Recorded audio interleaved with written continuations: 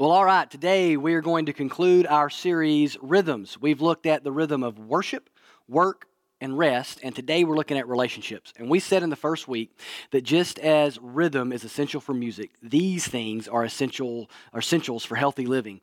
We all need all of these things in our life. We're created in such a way that we're created to worship, and we're created to work, and we need rest, and we're going to see today we need relationships. The first relationship that gets forged is usually between mother and child, right? And from then on, life is a series of relationships.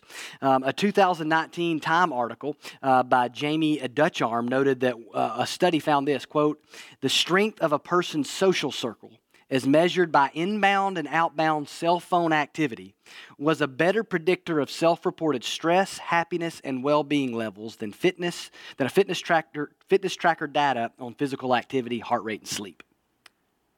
We need healthy relationships. We need friends and family, as they're talking about here, supporters. We need these things in our life for our mental health, our physical health, for our emotional health, and yes, our spiritual health. And today, I want to look at an incredible example of friendship in the Bible, and that is the friend that Ruth was to Naomi in the book of Ruth.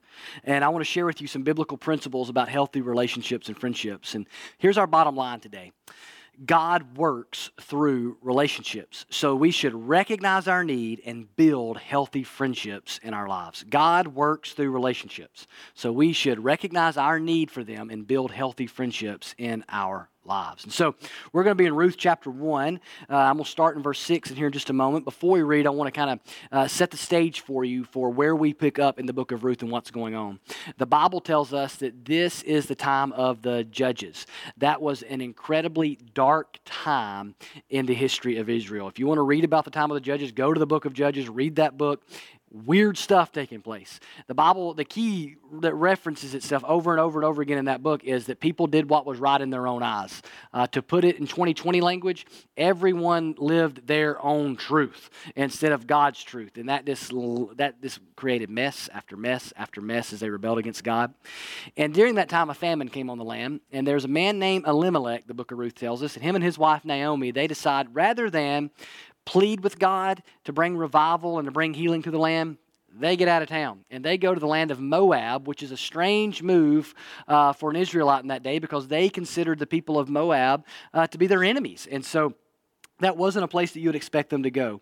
But they flee the famine and they go there. And so Elimelech takes his family to Moab, and then he dies there. And his sons go on to take two Moabite women to be their wives. And so which would have been breaking the law that they're marrying outside the covenant people of God. That's not something an Israelite was supposed to do. The Moabites were an idolatrous people, right? They were not followers of Yahweh. And so then 10 years goes by, and the two sons die. And so now Naomi, whose husband has died, now her two sons have died, and she's left with these two Moabite women, and she lives in this foreign land, and that's where we pick up. Ruth chapter 1, verse 6. Then she, that's Naomi, arose with her daughters-in-law to return from the country of Moab, for she had heard in the fields of Moab that the Lord had visited his people and given them food. So she set out from the place where she was with her two daughters-in-law, and they went on the way to return to the land of Judah. But Naomi said to her daughters-in-law, "Go return each of you to her mother's house. May the Lord deal kindly with you as you have dealt with the dead and with me. The Lord grant that you may find rest, each of you in the house of her husband." Then she kissed them, and they lifted up their voices and wept, and they said to her, "No, we will return with you to your people." But Naomi said, "Turn back, my daughters. Why will you go with me? Have I yet sons in my womb, that they may become your husbands? Turn back, my daughters, go your way, for I am too old to have a husband. If I should say I have hope, even if I should have a husband this night and should bear sons, would you therefore wait till they were grown? Would you therefore refrain from marrying? No, my daughters, for it is exceedingly bitter to me, for your sake, that the hand of the Lord has gone out against me." Then they lifted up their voices and they wept again. And Orpah kissed her mother-in-law, but Ruth clung to her. So here we pause. Naomi, she's gotten good news, right? The famine's over. And this is an obvious sign of the goodness of God in the midst of this dark time. And the text is beginning to swing to show us God's sovereign goodness at work, a major theme in the book of Ruth. And she says the phrase, "May the Lord deal kindly with you." That in the Hebrew is a very rich phrase and a key to understanding the book of Ruth. The word kindly there is the Hebrew word hesed. It speaks to God's kindness, to His faithfulness, to His love, to His mercy, to the grace of God. I like the way one scholar put it. It's like all the goodness of God wrapped up in one word. It's an incredible word. It speaks to God's covenant faithfulness towards His people. And she even uses here the covenant name of God, Yahweh, when she talks about this, when she says, may Yahweh deal kindly with you. Well, in this moment, the women weep, and then Ruth, it says, clings to her, which is a picture back at the Genesis 2, when God makes Adam and He makes Eve, and Adam, it says from then on that a husband will cling to his wife in this way when two become one. And so it's a picture of commitment is what he's saying here. He's saying she was really committed to her from that moment on. And that's where we pick up in verse 15. She said, "See, your sister-in-law has gone back to her people and to her gods. Return after your sister-in-law." But Ruth said, "Do not urge me to leave you or to return from following you. For where you go, I will go, and where you lodge, I will lodge. Your people shall be my people, and your God my God. Where you die, I will die, and there I will be buried. May the Lord do so to me, and more also, if anything but death parts me from you." And when Naomi saw that she was determined to go with her, she said no more. So this phrase here, your people will be my people, kind of awkward when you realize the Israelites don't like the Moabites. And so she's going to go back to the land of Judah, which that typically speaking, that would not have been a well-received guess. So it's kind of an awkward moment here. And she says, your God will be my God. She's not just committing herself to Naomi. She's committing herself to Yahweh. And what the writer is wanting us to see here is that God's at work in their lives. The hesed love of God, God's kindness is at work. And it's going to manifest itself here through this relationship is that God is going to bless Naomi in incredible ways through Ruth. So the two women get back to Israel, and Naomi tells people there, she shows up, and there's quite the stir because she's left with a husband and two sons. She comes back with no sons, no husband, but a Moabite woman with her who they would consider an enemy. And the whole place is a stir. And they call out to Naomi, whose name means pleasant. And they say, "Hey, Naomi." And she says, "Don't call me that. Call me Mara, because the Lord has dealt bitterly with me." And she says this phrase, "I left full, and I have come back empty." And just it shows you the bitterness and the heaviness in her life. And she's shown here someone who's struggling. You see calamity and pain and difficulty in her life. And she no longer sees God's goodness and God's provision in her life. The trials in her life have so distracted her from that. She's taken her eyes off the Lord. But however, God's at work. And He's at work with the Moabite woman who's standing beside her when she cries out and says that the Lord has dealt bitterly with her. So you fast forward the story. Ruth meets a man named Boaz, and it turns out that Boaz is what they call a kinsman redeemer. And so what that means is this. In this book, you have two kind of legal situations that are expressed together there in their culture. As a redeemer, one could redeem the property of a dead relative, and it kept the property from leaving the family. It kept it in the family forever. And then the Levirate marriage is another thing that's at work here. And what happened with that was a brother would marry his dead brother's spouse when they had no children so as to provide an heir, okay, so that there would be an heir. So you kind of have these two ideas working together here with the kinsman redeemer. And so Boaz has the ability legally to marry Ruth, to keep the property in the family, and to produce an heir ultimately to carry on the name of her dead husband, Naomi's son. And so this would be an incredible blessing to both Naomi and to Ruth. Long story short, Boaz is a stand-up, godly guy, and he redeems her. And they get married and they have a son. And the book ends with Naomi celebrating her grandson, exclaiming, "Though I was empty, now I'm full." And that grandson would be the father of a man named Jesse, who would then be the father to a boy named David, who would grow up to be king. And through King David, we know we get the line of the Messiah.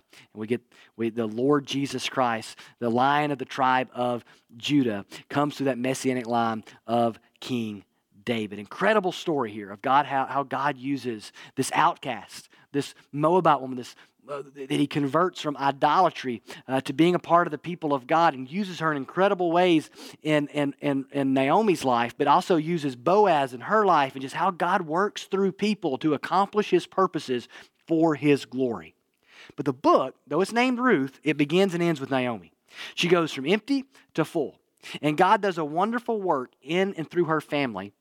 And it begins here with this relationship with this friend, this daughter-in-law named Ruth. And it reminds us, as you read this story, of our need for relationships. And I think this story reveals 3 principles about the need for healthy friendships and relationships in our lives. So I want to share those with you to help us remember our needs and why it is we need friendship, why it is we need healthy relationships so bad. And so the first one is the creation principle. You know, Ruth and Naomi could have split up and went their separate ways. They both could have went back to their own homelands, and they could have returned alone. But Naomi, while she could have done that, you know, she needed a friend. Whether she realized it or not, she didn't need to be alone. And the reason we know this is Genesis tells us that. We're not created to be alone. Genesis 2:18, the Lord God said, it's not good that man should be alone. I will make a helper fit for him. This is before the fall. This is right after God makes the first man. He says, you know what? We don't just need one person on this planet. We need 2. And so we get the idea of marriage there, of a husband and a wife, 2 people committing themselves to one another in marriage, and then God tells them to go and fill the earth. But there's another principle at play here, and that is that humanity needs one another, and we need people in our lives. We need relationships. If there's one thing that we've noticed about this pandemic is that we're not meant to live this way. We're not meant to live in quarantine. Right? It's gotten to the point where it's kind of surreal to bump into someone while you're out at a store or something like that you haven't seen in a while. The other day, I bumped into a church member. I was at Subway to get a sandwich, and bumped into a church member, and they were behind me, a few people in line, and so I turned and I waved and said something to them. They didn't recognize me, and I kept waving and kept saying something to them. Now, in their defense, I was wearing a hat and glasses, but I got to thinking about it. I thought, well, there were like 3 or 4 people behind, and in today's world, that's like 100 yards, right? And so they were like way down there. But man, afterwards we stood outside and we talked for a little bit, and I had not, seen this person. I'd spoken to them on the phone, but I had not seen them person to person like this in a couple of months, right? And it's weird now when you bump into somebody like that. But we're not created to live apart from one another. We're created to have friendships. We're created to need friends. We're created in such a way that we need community. We're made for it. We're created in God's image, the Bible says. And God is a triune God. There's one God who is eternally existing in 3 persons, Father, Son, and Holy Spirit. And God exists in perfect community within himself. God did not create Adam, and he did not create Eve because he was lonely, because he needed a friend. God exists in perfect community within himself. I like the way one scholar put it. He said, friendship is not something that was created. It's always existed perfectly within the Godhead. That's an incredible thought to think about, that perfect friendship has existed for all eternity between the Father, the Son, and the Holy Spirit. So that's why when you experience a healthy friendship, it's such a blessing, and it's an encouragement, and it's life-giving. It's because you're tapping into something, man, that's eternally good. Friendships, man, those kind of things are always going to be around. That it's even when you're in heaven, if you're a believer in Christ, 4 billion years from now, you're going to have relationships with other people. We are created for community. Heaven is going to be a community. So there's the creation principle. There's also the fall principle. And you look at the life of Naomi and Ruth, and it has been decimated by sin and calamity. You see here all kinds of sin, pain, calamity, trials, famine. All these things that are taking place in their lives are all things that are taking place because it's post-fall. Sin has entered the world, and the world is now a broken place. And you see all kinds of brokenness as the effects of the fall. Life is harder now. Life is more difficult now. There is sickness and death, and there's hurt and there's pain now. And I like what the writer of Ecclesiastes says in Ecclesiastes 4, verses 9 through 12. He says, 2 are better than one, because they have a good reward for their toil. For if they fall, one will lift up his fellow. But woe to him who is alone when he falls, and has not another to lift him up. Again, if 2 lie together, they keep warm. But how can one keep warm alone? And though a man might prevail against one who is alone, 2 will withstand him. A 3-fold cord is not quickly broken. See, you may think you don't need others, but at some point you're going to go through a cold time. At some point you're going to fall down. At some point you might need to prevail. At some point you're going to need help because life is hard. We live in a broken world, and so we need people. So you've got the creation principle, you're created for it. You've got the fall principle, which tells us life's hard, so we need friends. And then there's a third principle, and that's the redemptive principle.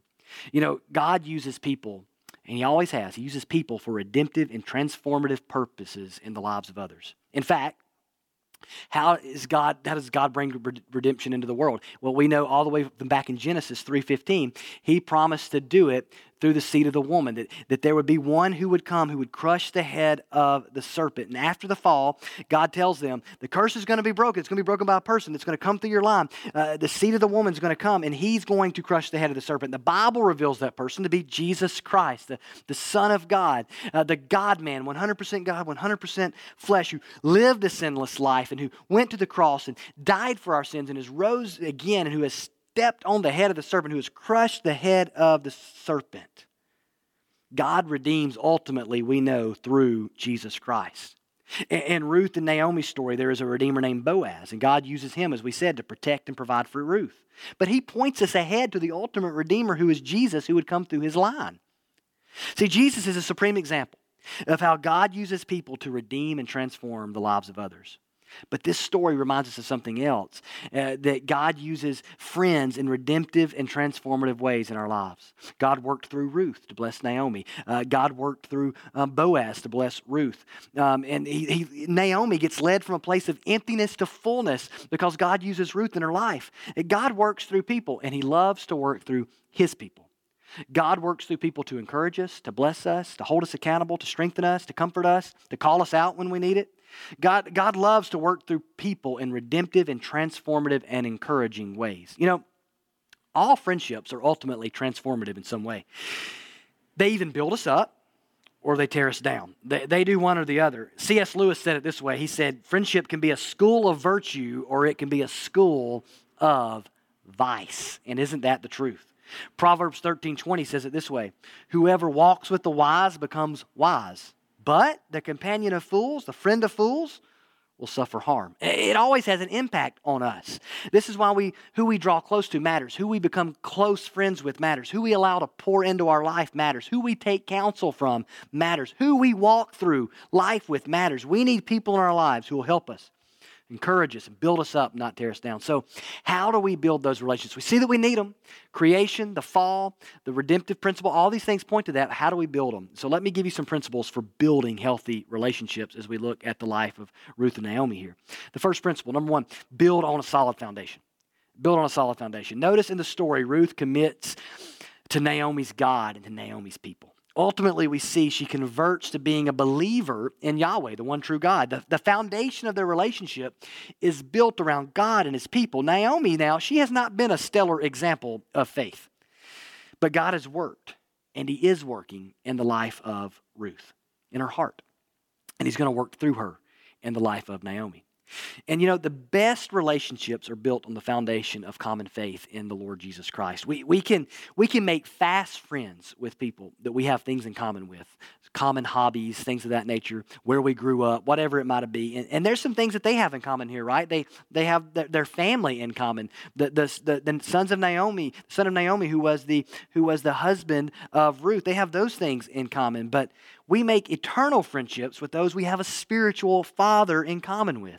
Imagine right now if an earthquake was to begin to strike this building and all of a sudden the camera is shaking, the table is shaking, lights are shaking, and it's not hard to imagine, right? I mean, we've got a pandemic, we've got murder hornets swarming around, and so we got like a 50-50 shot before I'm done that an earthquake's going to hit. So as the way I'm just kidding. But here's the deal.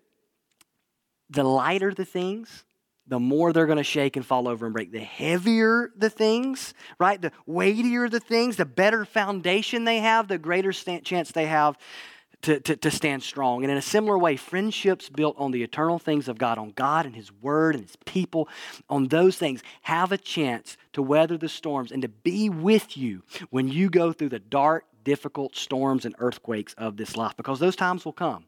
The question will be, will we have friendships that are built on a solid foundation? But there's another thing here we need to know about building healthy relationships. Not only do you need to build on a solid foundation, you need to build with people of trustworthy character. Build with people of trustworthy character. Ruth's character stands out in this story in an incredible way. The commitment she shows to her mother-in-law, the sacrifice to be willing to travel back to her people with, the people that would have considered her an enemy, right? This is an incredible thing. It's no easy decision. It shows incredible commitment and sacrifice.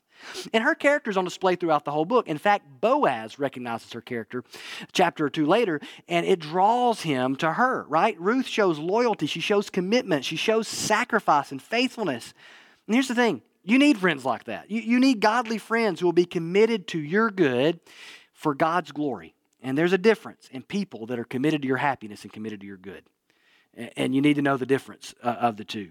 You need folks willing to say hard things to you sometimes, to be real honest. You need people who want to see you flourish and who care about you and who will invest in you, but who will do so in a way that God intends, that want to see you become like Jesus. You need these people in your life. We all do. I need them. You need them. And believer, you need some, if you need high character, godly, trustworthy people in your life, do you know the best place to find them? I still believe this. With all of the flaws, with all of our blemishes, the best place to find them is the local church. It just is. It's a local church. Think about it like this. Think of the church like a garden. God's people like a garden. And we grow and we're to thrive in the church. You know, I remember reading a pastor say some years ago that the little tomatillo plants, those little plants, they need multiple plants stationed together in order to grow. You don't just plant one over here. They put them together and they grow better and they grow healthier. It's the way they're wired. Christians are a lot like that. And so think of the global church as God's garden, right? Christians all over the world. But then think of the local church as rows in that garden. Because you don't just, if you're planting a garden, you don't just throw seeds out there. You plant them in the rows and all that sort of stuff. And every believer needs to be planted in a row, right? Stationed closely together with other believers. That we need that community of faith to grow. And the place you're most likely to find those relationships that God's going to use to bless you, to encourage you, to help equip you, to strengthen you, are going to be through the local church. Yeah, there's other places that you might find them, but I'm telling you, the local church is an incredible place for that. And it should be a place where we're cultivating healthy friendships and relationships.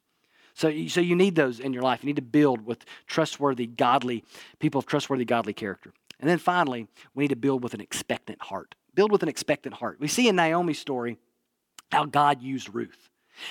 We see how God used Boaz in Ruth's story. We could turn and look at how God used, if we could go over to 1 Samuel and we could look at how God used Jonathan in David's life, or not to mention how God used Samuel in David's life, or how God used Nathan when he confronted David over his sin in his life. Or we could flip to the New Testament and see how God used Barnabas in the Apostle Paul's life, or when Peter had some sin that he didn't realize that he had sin in his heart and he was doing something that was wrong, and how God used Paul to confront Peter. And the Bible's just full of these stories. So you need to approach healthy relationships and friendships with an expectant heart, because God has a habit, Old Testament, New Testament, all the way to today, of working through people to impact people. So you should expect that in your own life as well. You should pray for that and seek that. Don't have so many walls up in your life that encouragement and, yes, even rebuke can't get through. Expect God to work in your life through godly people who, yes, love you, but also love God. And both of those things are important. You know, the most important relationship is a relationship with God. Bottom line. The one who ultimately transformed Naomi and Ruth's life, the ultimate transformer, it was God. The ultimate redeemer in this story is Jesus. That's the one it's pointing us to. And you know what Jesus says about friendship in John 15? Let me read. John 15, verses 12 through 15. Jesus says this: "This is my commandment, that you love one another as I've loved you. Greater love has no one than this, that someone lay down his life for his friends. You are my friends if you do what I command you. No longer do I call you servants, for the servant does not know what his master is doing. But I have called you friends. For all that I have heard from my Father, I have made known to you." You see, through the gospel, we get the greatest friend of all. We get the friend who sticks closer than a brother, as Proverbs says. We can be reconciled to God through Jesus Christ. And like Naomi, our lives can go from being empty to being full. Because Jesus is not only the great life giver, he's the life filler. He fills our life with meaning and with purpose, all those things. Jesus fills our life. He is the friend that sticks closer than a brother. He reconciles us to God so that we become friends with God. That's why Jesus came, right? I mean, talking about an ultimate friend, talking about commitment and sacrifice, he came to lay down his life for us. That though we're sinners who are separated from God by our sin, Jesus Christ came, lived a sinless life, went to the cross to die in our place, to bear our sin, to lay down his life for us, and then to rise again. And if we will turn away from our sin and believe in him, trust him, and follow him, we can be reconciled to God. We can become friends with God through Jesus. What a friend Jesus is. He connects us to the Father. Jesus is the ultimate friend. Do you know Jesus? Do you know God through the Lord Jesus Christ? That's the most important relationship that you can start today. And in fact, if you've never done that, we invite you to, even right there in your home, to call out to God and ask him to save you. If you'll turn away from your sin and trust Jesus and what he's done for you to save you, the Bible says, whosoever calls upon the name of the Lord shall be saved. And if you want to make that decision, or you make that decision, or you would like, you've got questions about it, email us at info@gonorthpark.com, and we'd love to talk with you about that or celebrate that decision with you. Believer, recognize your need today for healthy relationships, for healthy friendships, and look at the principle of creation and fall and redemption and see the need, but then commit today to building healthy friendships with godly people with an expectant heart, asking God to do incredible things in your life through others. Don't let this pandemic keep you so separated that you can't pick up the phone, make a phone call, FaceTime. Stay connected with people you know and love, because we need one another. Let's pray. Father, we thank you that you are a God who wants to be in relationship with us and wants us to be in relationship with one another. So, Father, I pray right now, if there's anyone here that's watching, that's tuning in right now, that Lord, that they would, if they don't know Christ, that they would right now turn away from sin to Jesus and be reconciled to you through Christ. And I pray, Lord, for every believer that's tuned in right now, Lord, that we would be faithful to see our need to be a friend, and to be someone who exhibits healthy relationships. It can be the kind of person that can be in those, but at the same time to see our need for them ourselves. And let North Park be a place, we pray, God, where healthy friendships are built, eternal friendships are built for our good and for your glory. In Jesus' name, amen.